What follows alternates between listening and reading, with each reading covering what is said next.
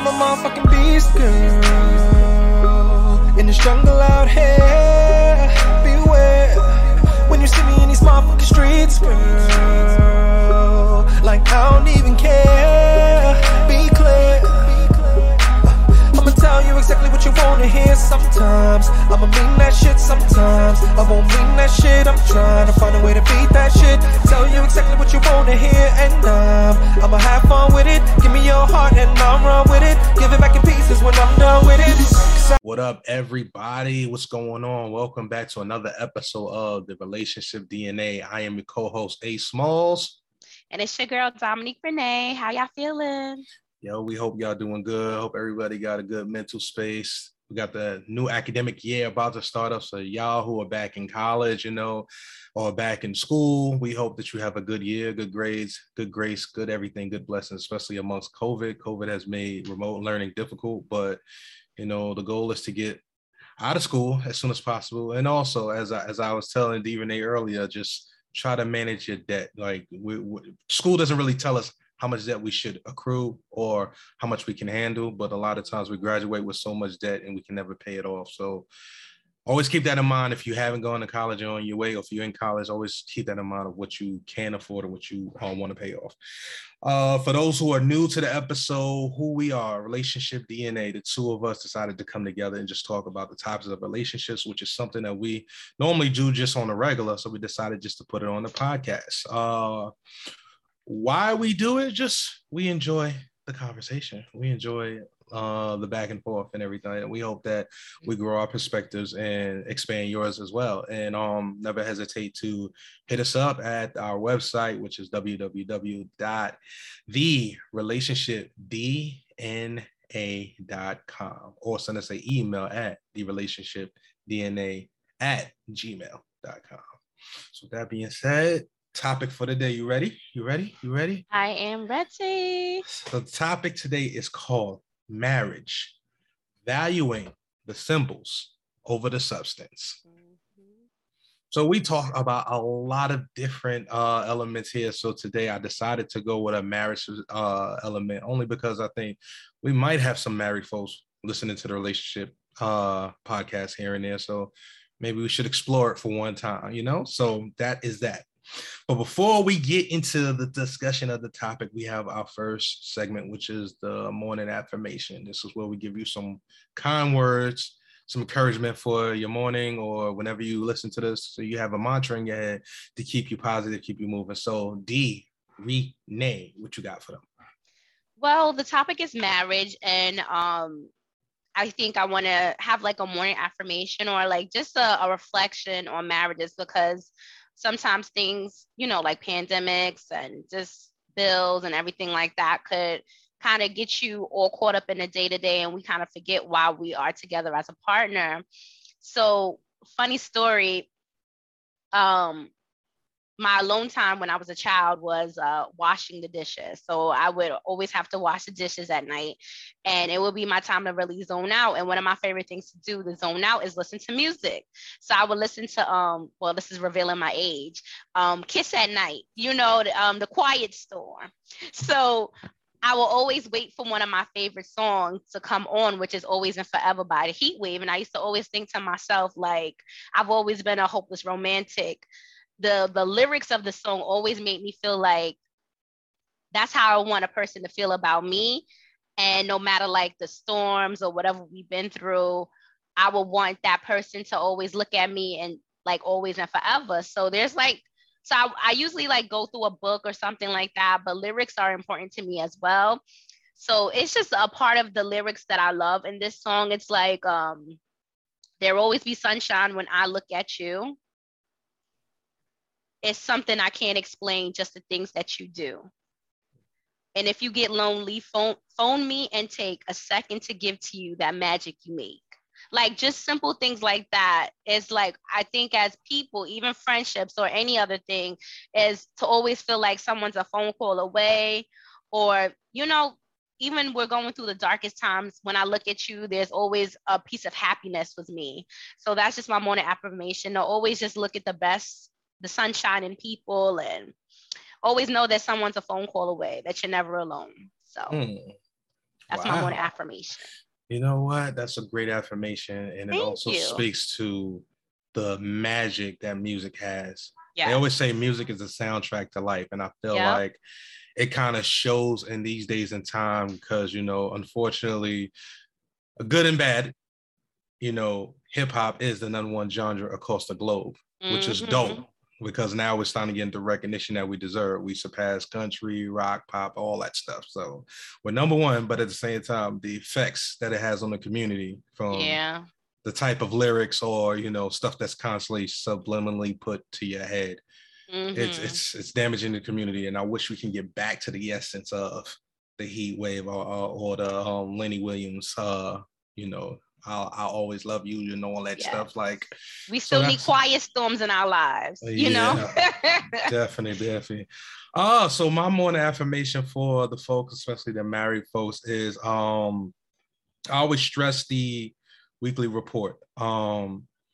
So that is one thing that I think will definitely aid you in your marriage. Check in every week, once a week, and grade each other on different aspects that you want to change in your relationships. And as long as your numbers are within like the same range, then that means you're working towards it. But if your numbers are completely off, then that kind of means that, you know, there's a lot of work to be done. So tap into that.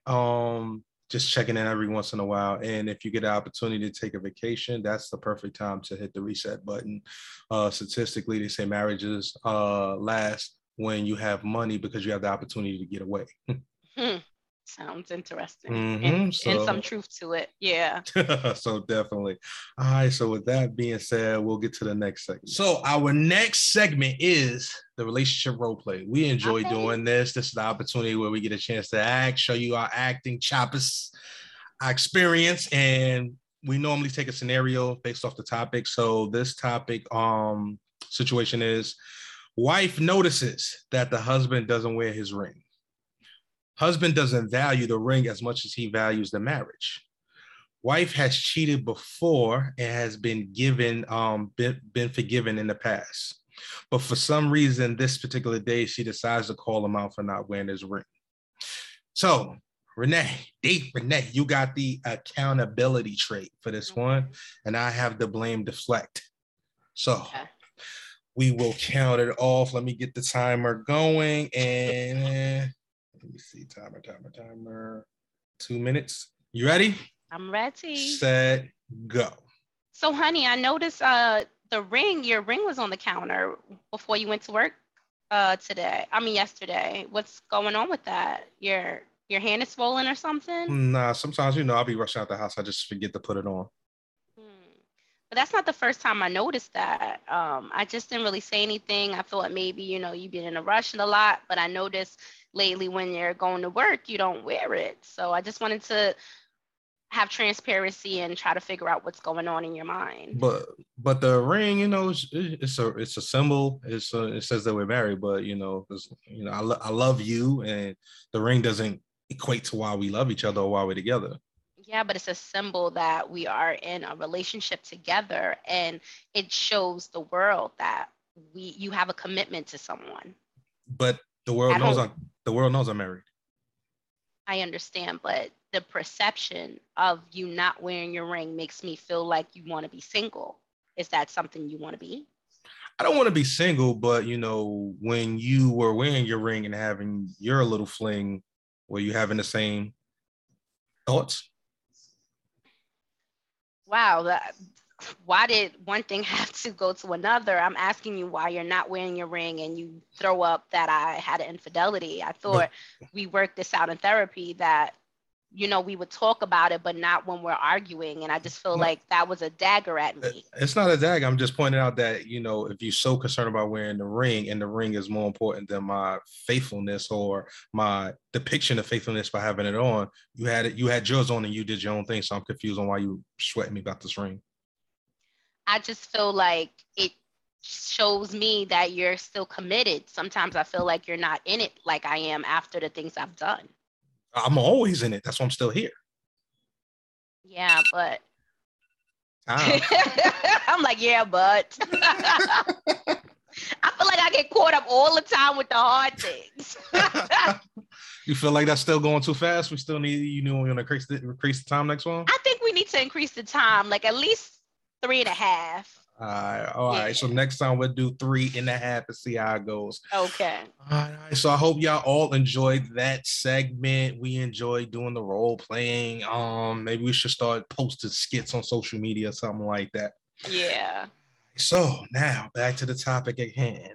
Marriage, valuing the symbols over the substance. As always, when you hear the topic, what goes through your mind? Well, marriage has always been finicky for me. Like I've been up in, like, I don't know, when I was younger, I'm like, I don't know if I want to be married. Like my concept of marriage was totally different. Now in my 30s, I do want to be married. I do feel what commitment should be like. I see some couples who have great marriages and they work things out and vice versa. But for me, I feel marriage is very important. It's a commitment, a union between two people. Yes, it's a piece of paper, but I feel the spiritual and the vows that you take with your partner overweighs any legality that you have with it. So that's my opinion on it. So the reason why I brought this topic up, you know, me being married and sometimes having these relationship discussions through Playtime, which is if anybody listening on Facebook, our Facebook group Playtime Worldwide, we do a lot of discussion topics there, or just speaking to some of my friends that are engaged or looking to be married. When we have these conversations about what's important, what matters, sometimes people really have this need to put the ring on a pedestal. And sometimes I'm like, well, the ring really doesn't matter. It's something, it's symbolic, and that's all it is. Yeah. If you never wore your rings ever in life, that doesn't make you any less married than your mindset. Either you're in it or you're not. So that's why this topic came up. Why do you think, well, first, before we say why do you think, what symbols come to mind that links symbology to like marriage? What stands out to you other than a ring? Benefits. I know a lot of people, they are eager more to get married, or they feel like not an obligation, but like since it's financially hard nowadays, like a lot of people, even domestic partnerships, they feel like they need that security. And I feel sometimes people get rushed into things because they feel like at that point, their financial or their health may have been in a circumstance where they needed their partner. So sometimes I feel some people rush into those things for the wrong reasons. I know a friend of mine, she was married she was with a person for a long time, and the person that she was with needed a surgery. And so they really never thought about marriage, but she know that she had good insurance at that time. And if that was the case, that kind of like pushed them more towards marriage, you know? So that made me kind of think like, if that wasn't the case, would they still be married? Would they have ever gotten married or not, you know? Yeah. So other symbols that come to mind, I would say outside of the ring would be the wedding day. Oh yeah. Women tend to put a lot of effort into their wedding dates. What do you think that stems from? I think it stems from it being their day. Like I feel like a lot of women feel this is the one day it's all about me, and it's not all about you. It's about you and the partner, like y'all together. And I feel like being in a lot of weddings, I've been like a bridesmaid 3 times. So what I feel, or the common factor I see, is that it puts so much emphasis on themselves and the reflection of it, that they kind of lose sight of a little bit of why they got married.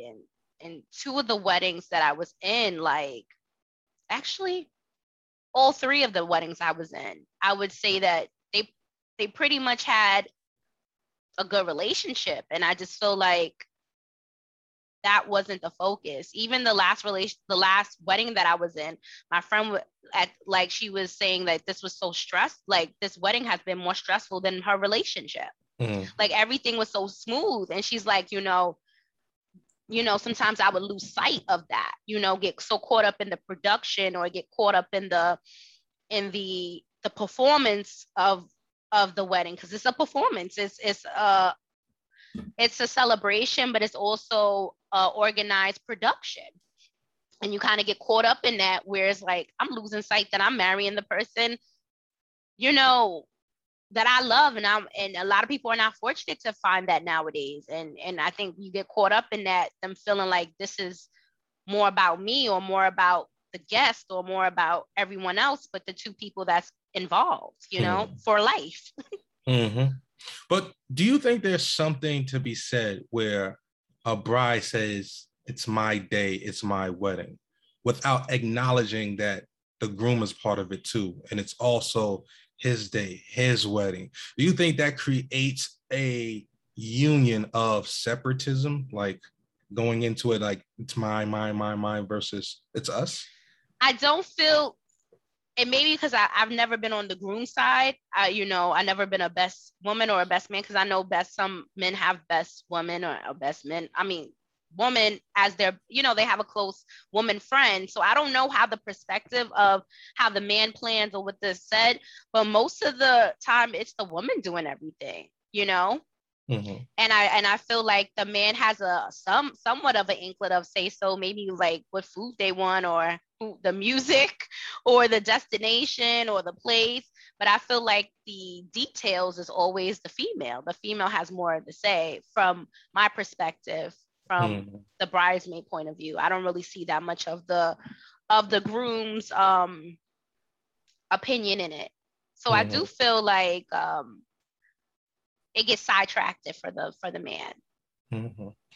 Well, I would say, do you guys want to be involved? That's my question. I'm like, maybe guys just like, I don't even want to be involved. Like, I just want to show up. Like, from a male point of view, did you want, when you got married again, did you want more of a say so?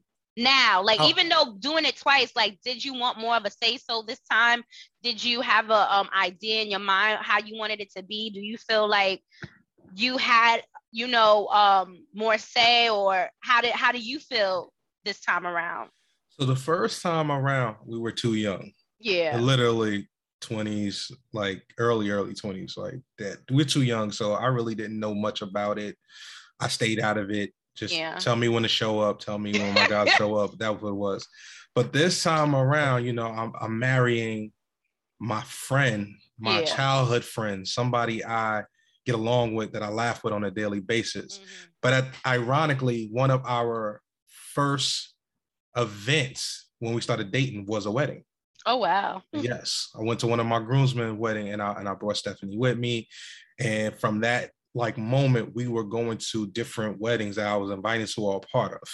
Mm-hmm. So as we were going, we were like, what did you like about this one? What did you like about this? So that kind of like led us up to us creating our perfect date, because either talked about what we liked or didn't like about specific weddings. And that's why I was so involved. Now, in terms of color schemes and decorators and all stuff like that, but the ambiance, the music, the setting, the type of venue, I like, that was 100%. I was all in. Like, I was like, nah, my wedding got to be somewhere where it's lit, got to be nice. It was lit. Stuff like that, yeah. I'll definitely say that I enjoyed my wedding, like my second wedding. I had the first one, but the second one, we made sure it was a party, and we look forward to renewing our vows to have another lit situation. So I would say it's mindset. I say it's relationship with your partner, and I also say maybe it's a certain age where you want to be more involved or not. So that gives me two questions to ask you. Go ahead. All right. So did it feel awkward? Like, because a lot of women feel like, okay, the marriage topic, especially when you start dating in the beginning, was that something awkward to talk about, like with your wife in the beginning? Like, was it awkward to like, so what date was that when y'all went to the wedding? Like, how deep were y'all into the dating when you took it to the first wedding? It was like within the first 6 months. Okay. So the thing that benefited us was my mindset, my relationship of journey. you know, being married early, being divorced, and then struggling with identity, then struggling with trying to understand how people interact. That's what put me on my journey of this relationship, like counselor path, and having these discussions. I was always curious on how people related, how did they connect, how did you can get on a better plane. So mine was the importance of communicating. And it just so happened it was easier to communicate with a friend than it was with a stranger. I feel like when you don't know somebody, we're both kind of putting on an act to get the approval of each other, but not really getting to the root of things. So you kind of just date, and then realize you're not compatible. Whereas we've been friends for years. Like, what is it that you want out of a relationship? What is it that you seek? What is your end game? What is your goal? And when we got on the topic of marriage, you know, I made sure I let her know, like, I was married before. This is everything I experienced. This is everything that I don't want to repeat. It's everything that I actually do want in the future. So I gave you my, I guess, my negotiations. You gave me your negotiations. And now we know on this contract or this agreement that we're going this path. And if we deviate from this path, there's a good chance that we won't survive. So when we have conversations, we always go back to, what did we agree on? And are we doing that for each other? So I like how the foundation was set. And I feel like a lot of dating situations, the foundation is not set like that. So when you do grow in time, those discussions were never talked about. So the expectations, or like you said, the things that you want were never discussed. So now we're a year or two in and we're about to get married. And I don't even know what you want out of marriage, because we've been trying to figure each other out, you know? So I think it was an advantage that you guys were friends before, because that level of comfort was there, where you guys can, you know, grow in your intimacy and your relationship. So I think that's dope that you guys got that opportunity to really set the foundation of what you guys really wanted in marriage and moving forward, and then growing in a relationship. Growing that friendship into a relationship was cool. That was really nice. Definitely. It's been easier to talk to my friend than my enemy. I'll tell you that much. You know, so, but I have a question for you. Sure. Women, as you say, put so much effort and time into the wedding. But over time, is the same effort put into sustaining the relationship? Do you see that in couples that you've witnessed in marriage or engagement, stuff like that? They put so much into this event, but not into the entire process. Unfortunately, I don't know a lot of successful married couples, but the ones that I do know, I do. I see it. Like, I see that, you know, they do date nights. They have open communication. They replicate the things that sustain a good relationship. So I do feel like they keep that spark and flame in their relationship, and they have the transparency, the communication, the love, you know, because like you said, things could die out, or, you know, the honeymoon phase is over, as they say, and then real life hits. And I feel if you don't keep the spark going, or you don't keep the momentum going, you know, things could die out, you know? So the people that I try to just look at or focus on, I do feel like they keep it going, you know, because they're consistently trying to build and keep a happy marriage. Like you said, it's a weekly checkup. It's not just, all right, we're married now, let's just do our thing, and it becomes a routine. It's a relationship. You got to keep working on it, you know? So I would have to say, yes, the relationships that I do see, they do reflect that. They keep that same energy. Yes. I feel like a lot of people don't understand one concept about marriage is it's a beginning. It's not a continuation. It's a beginning to something different. It's not just a symbol. It's now a entering of oneness. You can been dating and being intimate all your life, but not being in oneness. But now when you go through this matrimony or this ceremony, it's a path of a beginning of oneness. But somehow when we get into these marriages, a lot of times we still don't see each other as one. And I think that's one of the things that plague a lot of marriages, of not being in oneness, not saying that if I say something, I'm actually hurting us because I'm hurting you, but then I'm also hurting us because now we're not one. We're against each other. And you know, a common trait that I see in those successful marriages, that they've had that oneness since the beginning. Like they had like solid relationships, and it was like, you saw it destined to this. Like, it wasn't no like, oh my God, I didn't think you guys were gonna get me. Like, you was just like, all right, I'm just waiting. You know, I'm waiting for my invite. Like, I'm waiting for the day. Yeah. Like, you know, so I feel like you gotta, I'm not saying you, like you said, you already knew what you wanted when you got into it. So it was like just building those blocks to get to that day, you know. And then now that you're at that day, it's like, we've made that commitment. We're just gonna continue and build, you know. Question: why do you think society puts so much emphasis on the ring, the size, the price, the shininess? Why do you think that symbolism overshadows the actual length of a marriage? Like, that's so important to society? Because didn't they say that the ring is supposed to be 6 months of the man's finances, or 6 months of the man's salary, or something like that, right? That's what they say. But... yeah. So I guess it's just always been, you know, tradition. It's like, it's so funny how tradition is not the same, but certain things still are, like the materialistic things, as weddings, rings, and stuff like that. Oh, a man could stay home now, but how he's a stay-home dad, and he's supposed to give you a 3-carat ring. Like, let's be realistic, you know, with certain things.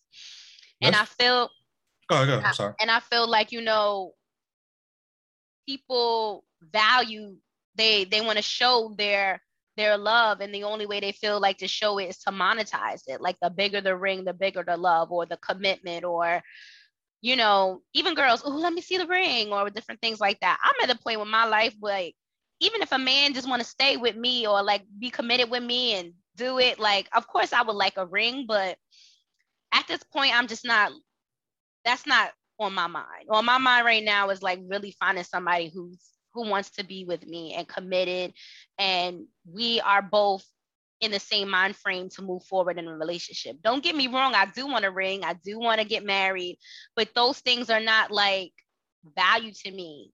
I think more about the person, or I think more about the qualities or the different things like that than I did of the ring when I was younger. Like, oh, I want this, I want that. Those materialistic things now, especially at the age I am, if I really want a big diamond, I could really save up and get it myself. But it's not going to keep me warm at night. It's not going to help me, you know, when I feel like I want a companion. That's not what's going to keep me warm at night. So at the end of the day, I feel like we still value those things, but I don't understand why it matters like that. Yeah. I was going to say, society also has this history of where diamonds came from.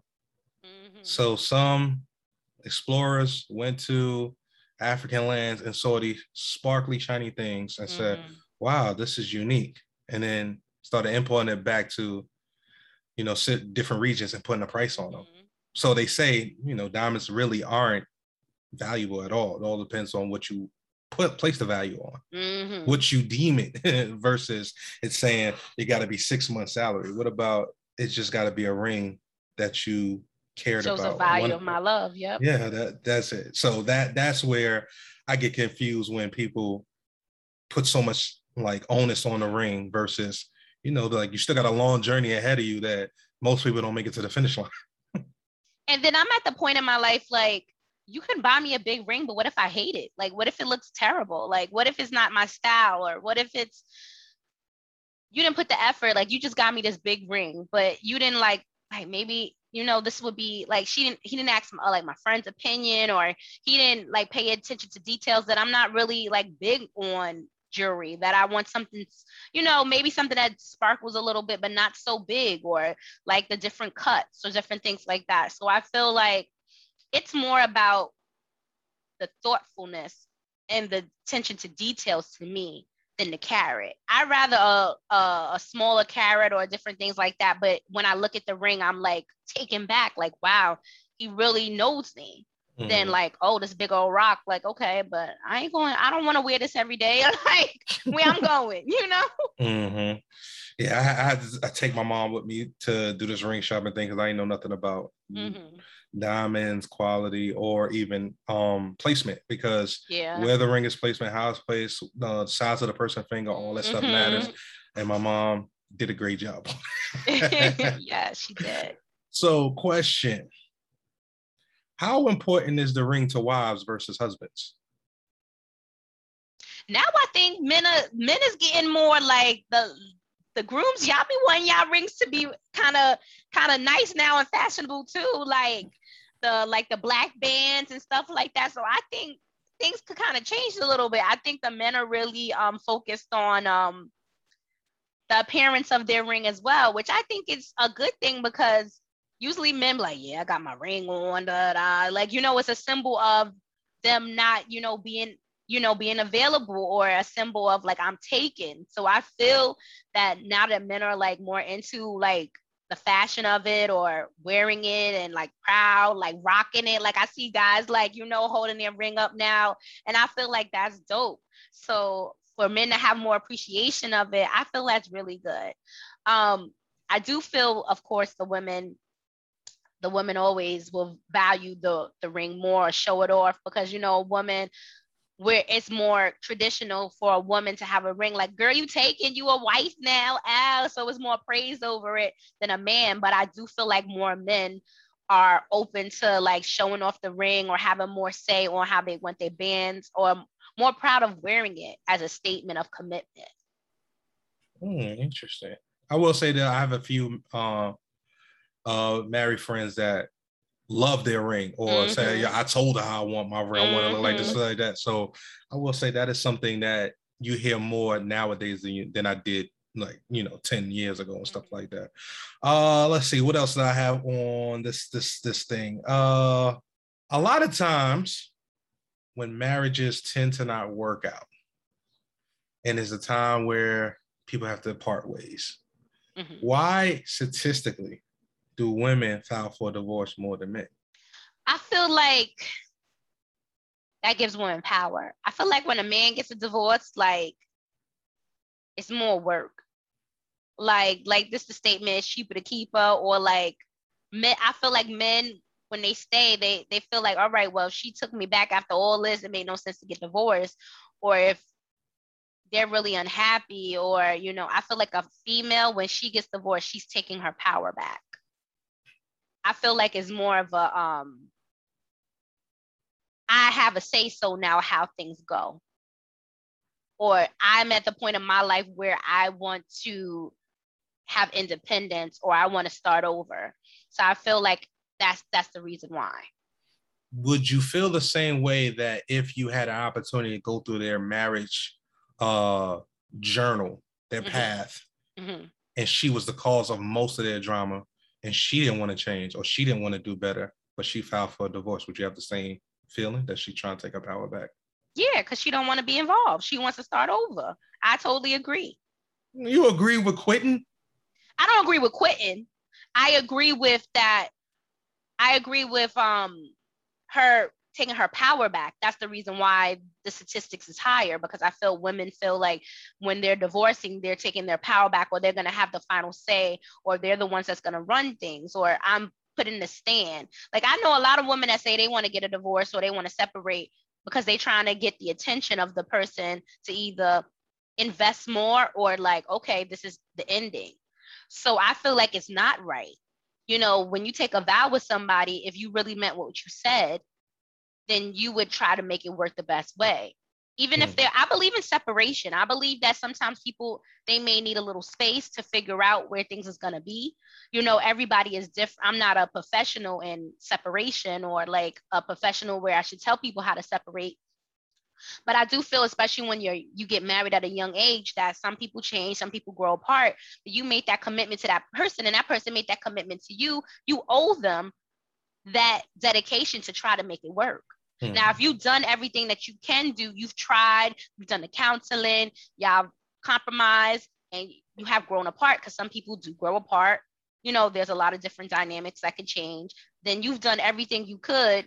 to try to salvage it and you can't, then I understand you separated your ways. But I do feel like you owe it to yourself and you owe it to that person that you made that commitment with to try to make it work.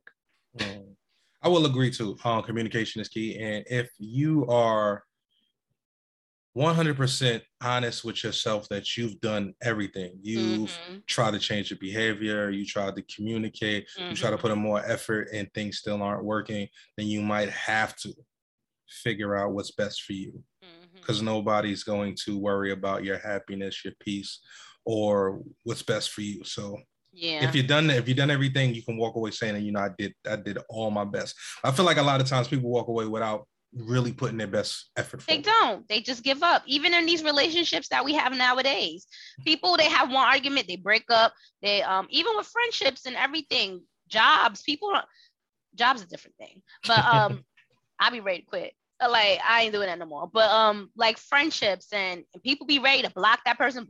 F you, I'm not doing this. Like, so were you even genuine from the jump? Who are you as a person? That really is a reflection of yourself, of how you handling situations with people. Like, if you just think somebody is so disposable, like, these are people with feelings and you just tossing them away, you know, that's who are you as a person? You know? So I have a question. Yeah. What are some of the things that are more of substance, of value than the symbols? Consistency. I feel like that is number one. Like, in a marriage, there has to be consistency. It's not going to be easy every day. Some days you're not going to want to be as open or communicate. And then outside factors take a lot. You know, you got your job, you got your own things that you're going through as an individual. And I feel like if those two people are consistently within that commitment of trying to make it work, trying to keep this marriage going, I think those are the keys to keep it going. Consistency, how you say things. Like, you know, I feel you shouldn't hide how you feel, but it's all important on how you say things and always taking that person's feelings in consideration. One thing my therapist tell me when it's hard to do hard conversations is to write down your points, like a PowerPoint presentation, like you're trying to prove a point when you're giving a power presentation at work. Like, always write down, like she said, first, always acknowledge the person's feelings. Like, I understand that you felt what I said hurt you, and I apologize about that. But this is how it made me feel. This is why this has happened. Like, you know, do a timeline of, this is not the first time this may have happened, or this is the first time, and that makes me feel like this because of this was happened to me. I just feel like there has to be open communication and take the time and effort and the tenderness to really talk to people when things are hard. So one substance that I think stands out is, and I love this word, and I use it every single time when I talk to people about relationship, and the word is effort. Effort, yep. The effort, yep. I try to do my best, and this is something that my wife knows. I try to do 3 things in a day to make her day less stressful. Wow. So if I come home early, I'm like, well, maybe I could start dinner. That would ease her day. Or maybe I could do the laundry today. That would ease her day. Or maybe I can straighten up the house. That'll ease her day. But I try to do 3 things that will lighten her load. And I feel like if everybody had that same approach, it would just be something of bliss in the house, because we're both putting effort towards taking something off each other's plate versus complaining about what's not being done. Just go ahead. So let me ask you this. How did you come about that? Like, did it like just hit you one day, or like what made you think that, okay, this is what I'm going to do to show my initiative, or to show my wife that I'm here for her? I try to look at things that don't work in society. So, you know, your community raises you, your family raises you, your friends raises you. So when I see relationships go bad, marriages go bad or something like that, I'm just like, well, if they would have just did this, it would have been easier. Or they would have just put a little effort here, a little effort there. So my initial husband-like mentality came from watching my parents. So my parents are a little older. So my mother was raised with, you take care of the household, you make sure the kids are nurtured, fed, and your husband's fed. So she never cooked the same meal. Like we always had a new meal. We might have leftovers for one day, but my mother was great at cooking multiple dishes that you never felt like you were eating the same thing over and over again. Yeah. My father was old school, and I have kids. I'm not doing anything. Mm-hmm. So a lot of times, me being the oldest, I was the one always going to the store, cleaning, or stuff like that. And I saw the unfortunate, the so not laissez-faire, nonchalant, laid back tension of my father, where he really didn't do much around the house. But then I saw my mom, who always wanted the house clean, how much she did and how much she was a little like overworked. So I would always try to help her, or she would always rely on me to help her around the house. So after a while of, you getting a little older, you're like, why you always have me? Like my brother's here. He can do it too. She was kind of like, you tend to be the person that helps me a lot. And I appreciate that. Yeah. So that was my way of saying, you know what, when I get married, make sure my wife has a dependable husband. So that's where my nature of doing and making sure my wife feels that I'm a contributor. That's where that came from. Yeah.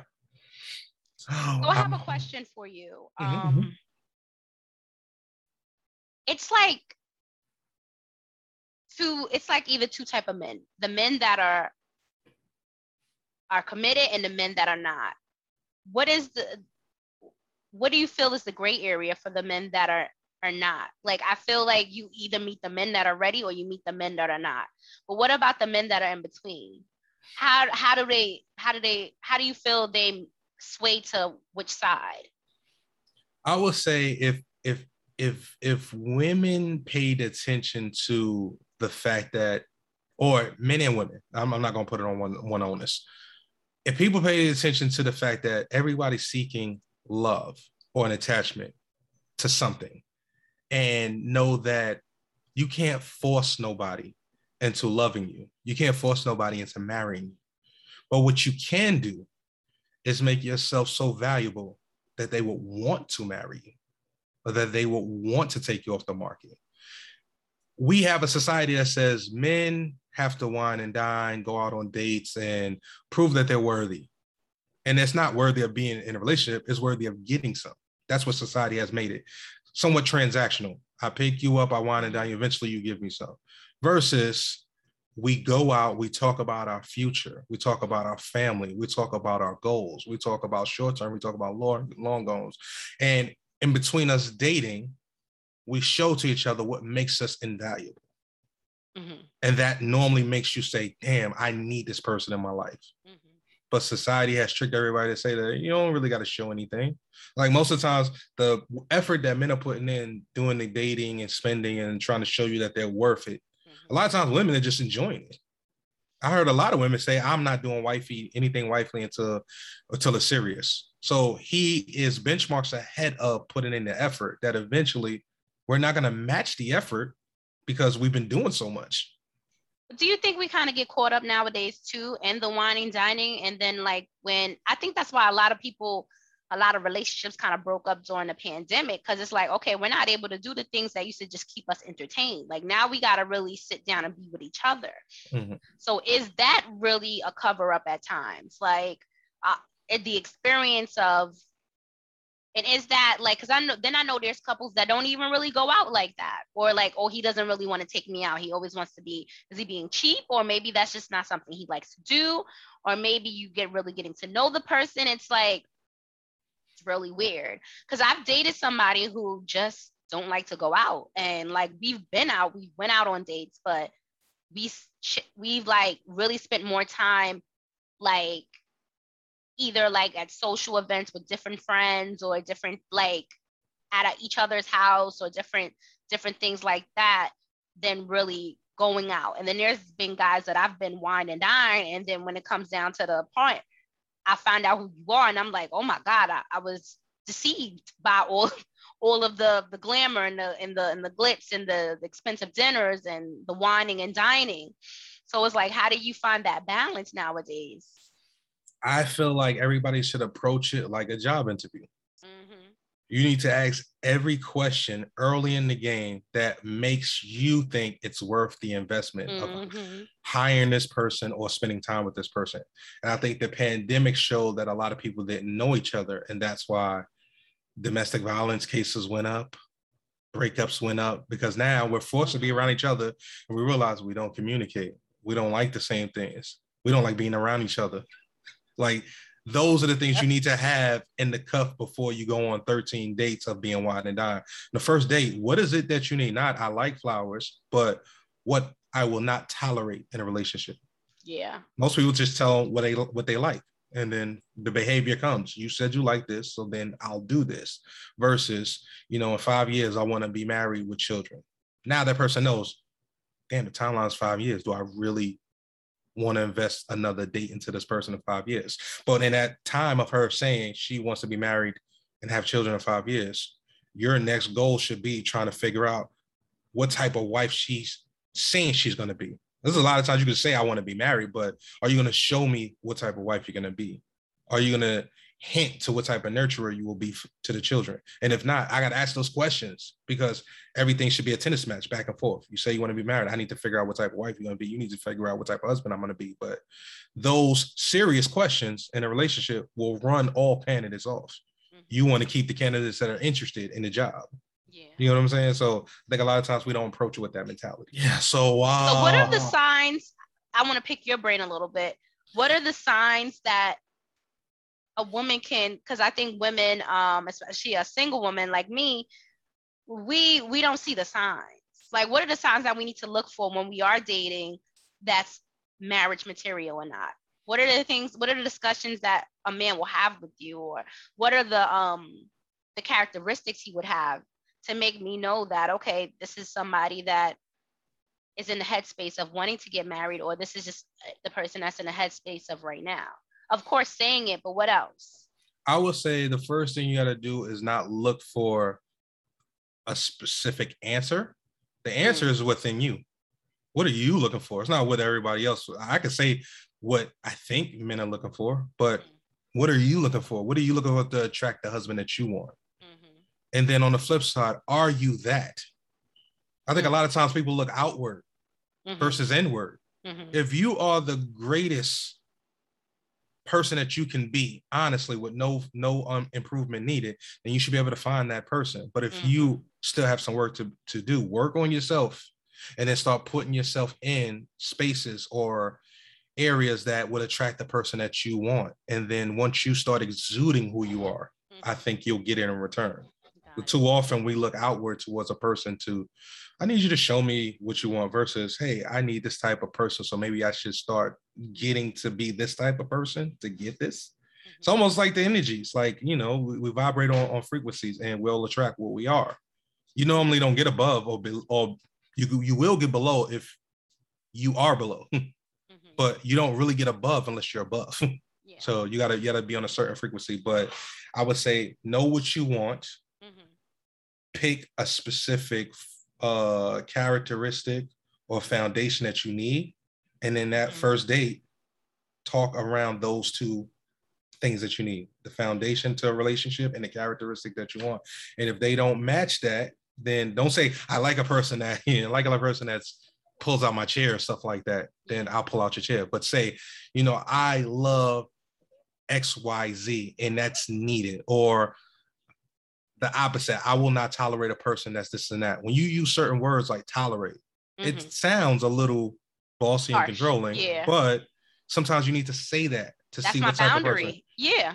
You need to see how that person reacts to that. You need to know, how can you run away all the non-candidates so that you don't waste your time.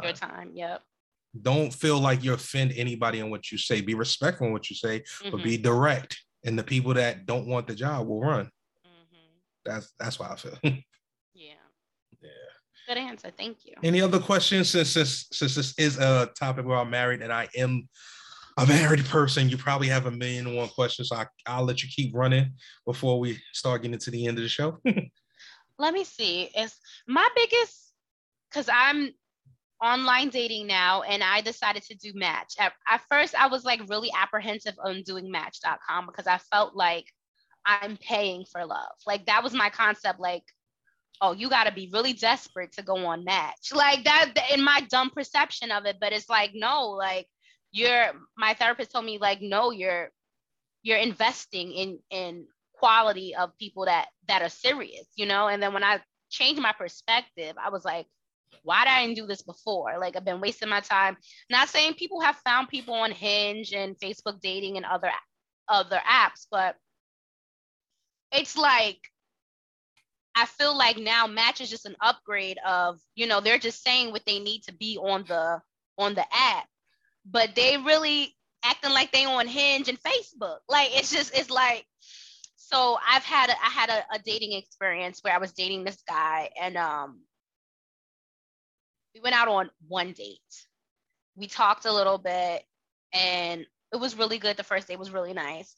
And so he's like, you know, I'm like, well, you know, he's like, he already acknowledged that he would like to see me again. I said yes. So I was like planning my week, and I'm like, okay, when do you feel like we're gonna see each other again? And he's like, well, you can come spend the weekend with me in Queens. I said, come spend the weekend with you. Like, first of all, I watch a lot of crime shows. I watch a lot of Lifetime movies and stuff like that.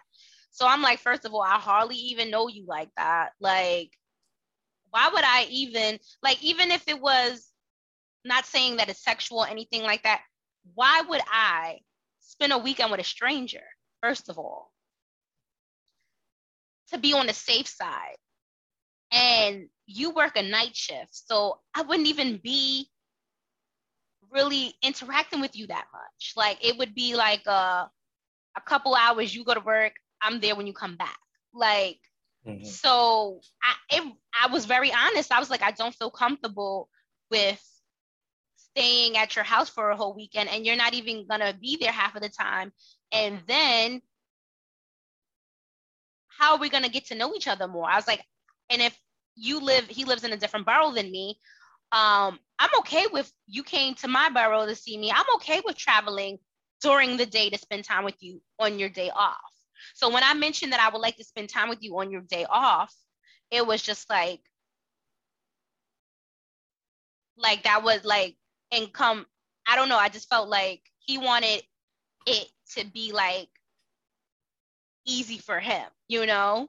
And it just turned me off. So the conversation kind of died down after that. And I'm like, well, if he really likes me, and I already said I would travel and we could hang out during the day in his borough, it just really rubbed me the wrong way. Like, okay, but then I look at your profile and I'm waiting for my wife, I'm doing this. Like you writing all the good things to gravitate, but then your actions are not showing that. So shout out to all the dating apps, Hinge and all that. And I hear about the new Facebook love. Facebook dating, yeah. Oh man, have you done that? I'm on Facebook dating, yeah. Is it the same as the rest? It is. But the thing about it is, I feel like what I kind of like is that you can see if they're mutual friends with your friends. So that kind of gives you like a little insight on like, okay, at least I know that they know my friends. So if anything happens, like, you know, like at least they know I won't go disappearing. Like, so for a safety thing, I like that. But I feel like it's a Plenty of Fish, or I feel like it's a Hinge, or no, I feel Hinge is a little, if I say on the dating radar, I would say, well, I've never been on the what is it, the Tango? I mean the Tinder. I'm not going on Tinder. It just has a bad rep. But I know a lot of people who have met like serious people on Tinder. But me, I just feel like when you go on Tinder, it's originally for hooking up. So I'm not on Tinder. I used to be on Plenty of Fish back in the day in my 20s, but I didn't get back on. So I'm on Facebook dating, Match.com, and Hinge. So if I was to rate the three, I would say Match is the most serious, then Hinge, then Facebook dating. So let me ask you this. Yes. If you went to the community center and got in for free to use their equipment one day, and then you go to another joint, they say, yo, we charge $10 a month, and you go outside there and it's better equipment than the free equipment.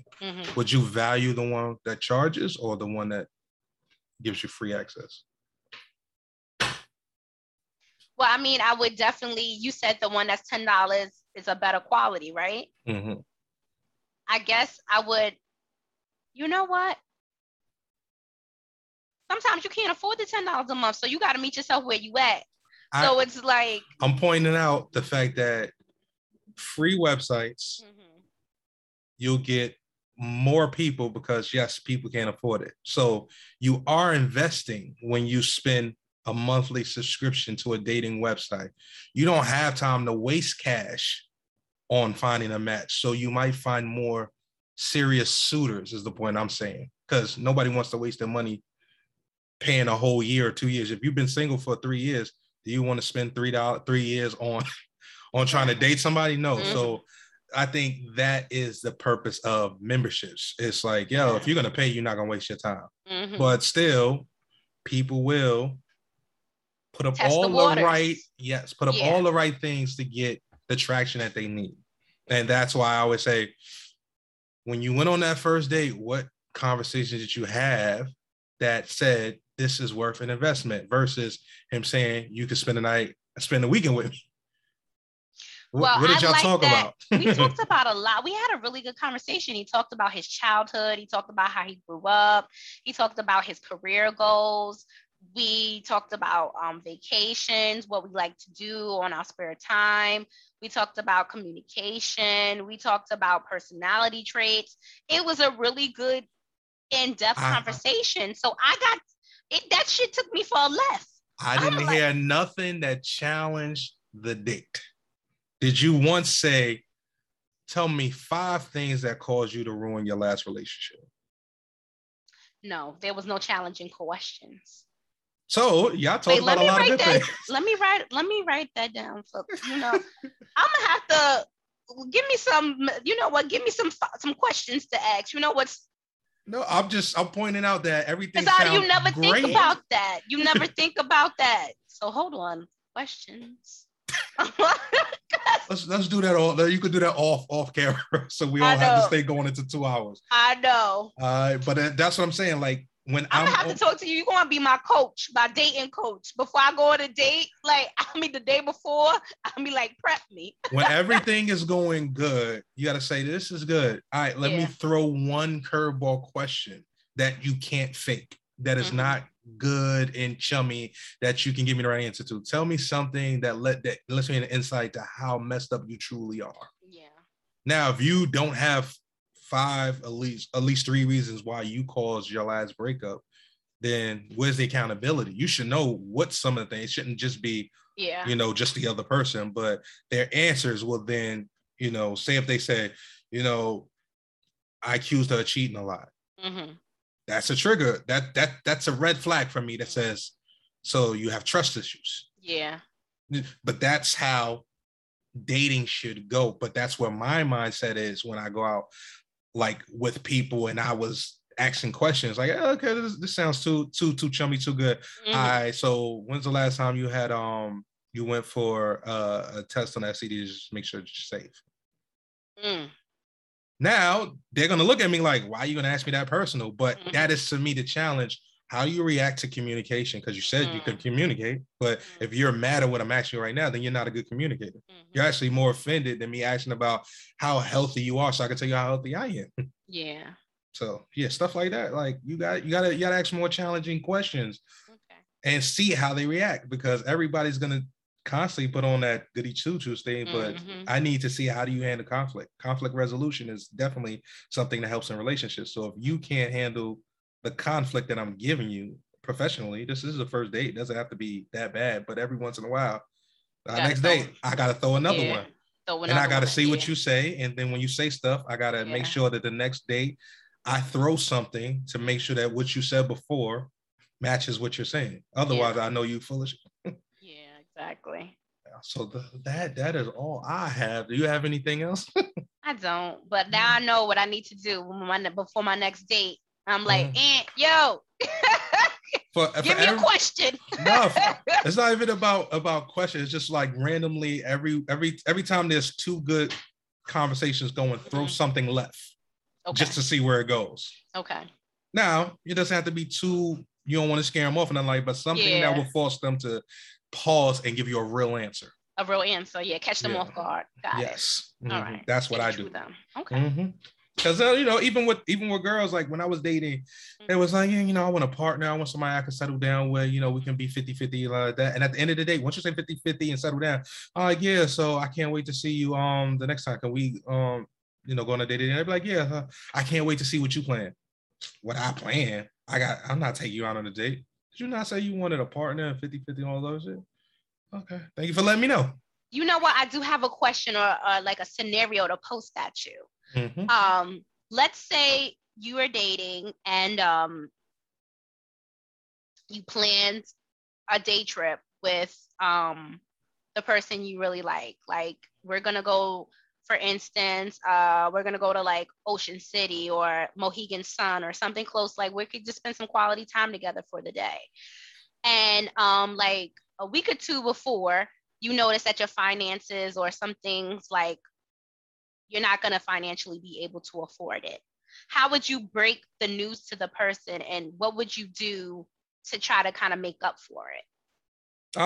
So as a person who's gone on plenty of dates and blew money to try to impress people, the best dates are the ones that are more creative. It doesn't have to be a price value. So if you can't do it, just say, hey, something came up where I can't do this. And then give them an alternative.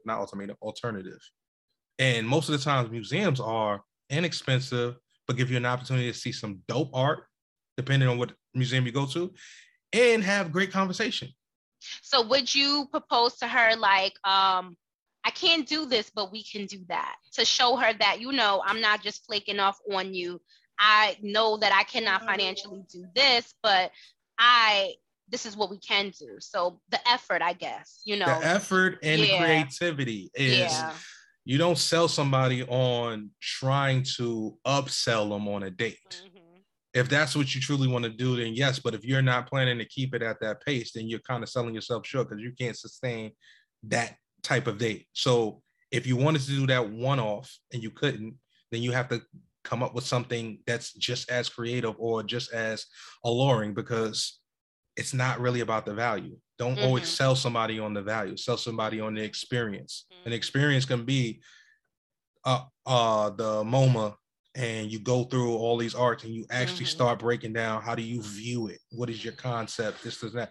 You'll find out a lot about how people think, especially if you go into a museum and a person has nothing to say. That lets you know that this ain't going to go far, because I'm a creative mind and I see so many different things in this display, and you have nothing to say. And then also, what if the person, I guess, you know, is apologetic about it, but they didn't come up with like a suggestion of what to do? Should the female be like, you know, maybe he's embarrassed. Maybe the female should be like, well, we could do some other things and suggest things, or should she leave it in his court? I think that if both parties are interesting, it should be a tennis match back and forth. If he couldn't do something and he couldn't come up with nothing else, then throw something out there. But I think too often women are just sitting back and enjoying the wine and the dine. And like, if I say I couldn't do something and I had nothing else, I say, hey, let's just go to the park. But what if that's not the case? What if the case is that they never really did anything like that, and this is what she's really looking forward to, and you disappointed her? She didn't get the wine and dining experience. So then the person that is disappointed, are you really disappointed in the fact that you didn't get a chance to take advantage of the opportunity, or are you disappointed you didn't get a chance to spend time with the person? You didn't get a chance to spend quality time with the person. So then there should be an alternative, just to spend time with the person versus this dating thing, the experience of the dating thing. That's all I'm saying. Like, if you really want to spend time with, like I always tell a story, like the best knowledge that I got was I tried to wine and dine some people and it didn't work out. And then the people that I wasn't interested in, I gave them nothing and they gave me their all on these nothing dates. And I said, wow, the people that really like you will go above and beyond to spend time with you. So that's the answer that I have. The person that really wants to spend time with you will find a way. They'll do anything, even if it's sitting in the house and playing video games because they know you like video games. That said a lot to me. That video game date was just like, okay, She don't even know how to play this game, but she's willing. Okay.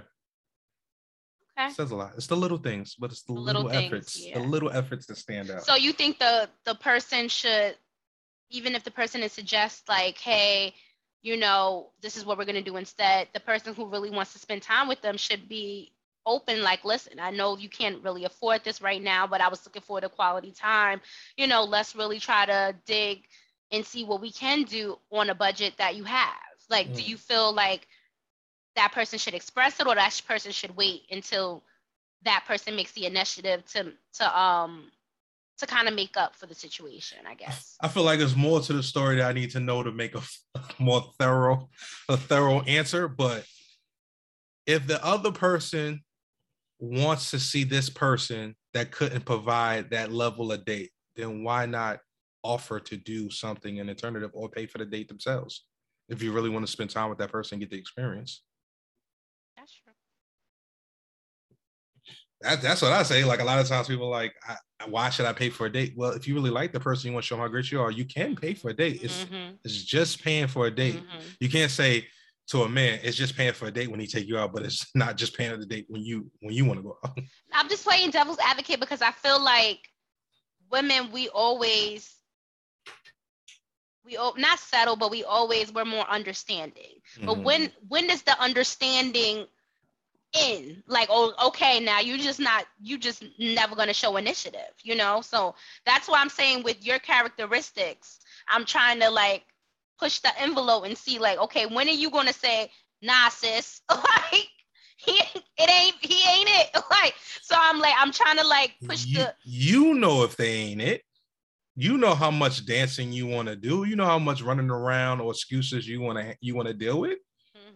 I know how many I want to deal with. So it's up to you. So a lot of times I feel like people just ignore those signs and they're looking for other signs. It's kind of like, no, this sign right here in your face is what it is. Yeah. Stop looking for another sign. And if this is the sign that you need to say run, then run. But if you need more than just this sign, the universe will give you multiple signs and say, hey, you didn't pay attention to the first one. Yeah. So we had to give you 13 other ones for you to say, I think that's not the right person.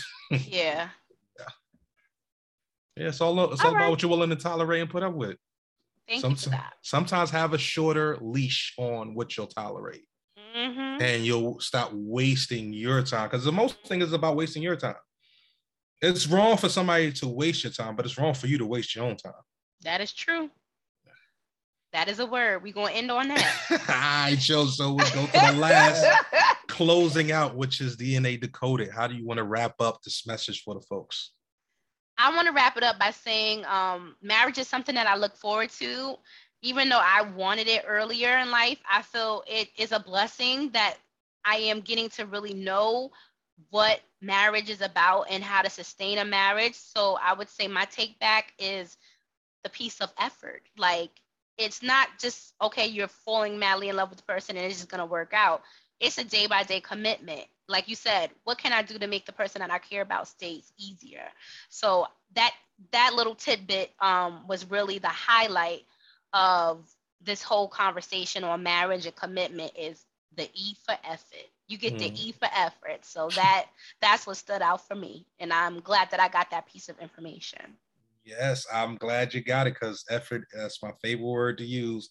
I will wrap this up by saying, if you're looking for a marriage or you're looking for forever lasting, don't let the symbols overshadow your overall goal, which is to live the rest of your life with somebody in happiness.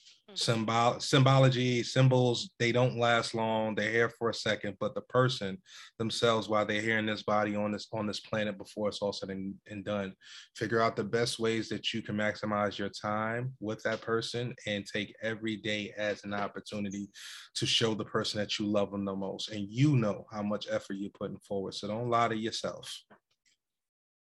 Now I'll leave it at that. All right, y'all. So as always, you can check us out at therelationshipdna.com. Go there, visit us, check us out on all the platforms, YouTube and IG and SoundClouds and all that extra stuff. Check us out and we'll get back to you soon. As always, I'm your host, A Smalls. And we got I'm your girl, D Renee. Toxic Renee. That's what's up. That's what's up. We talk to y'all later. Peace.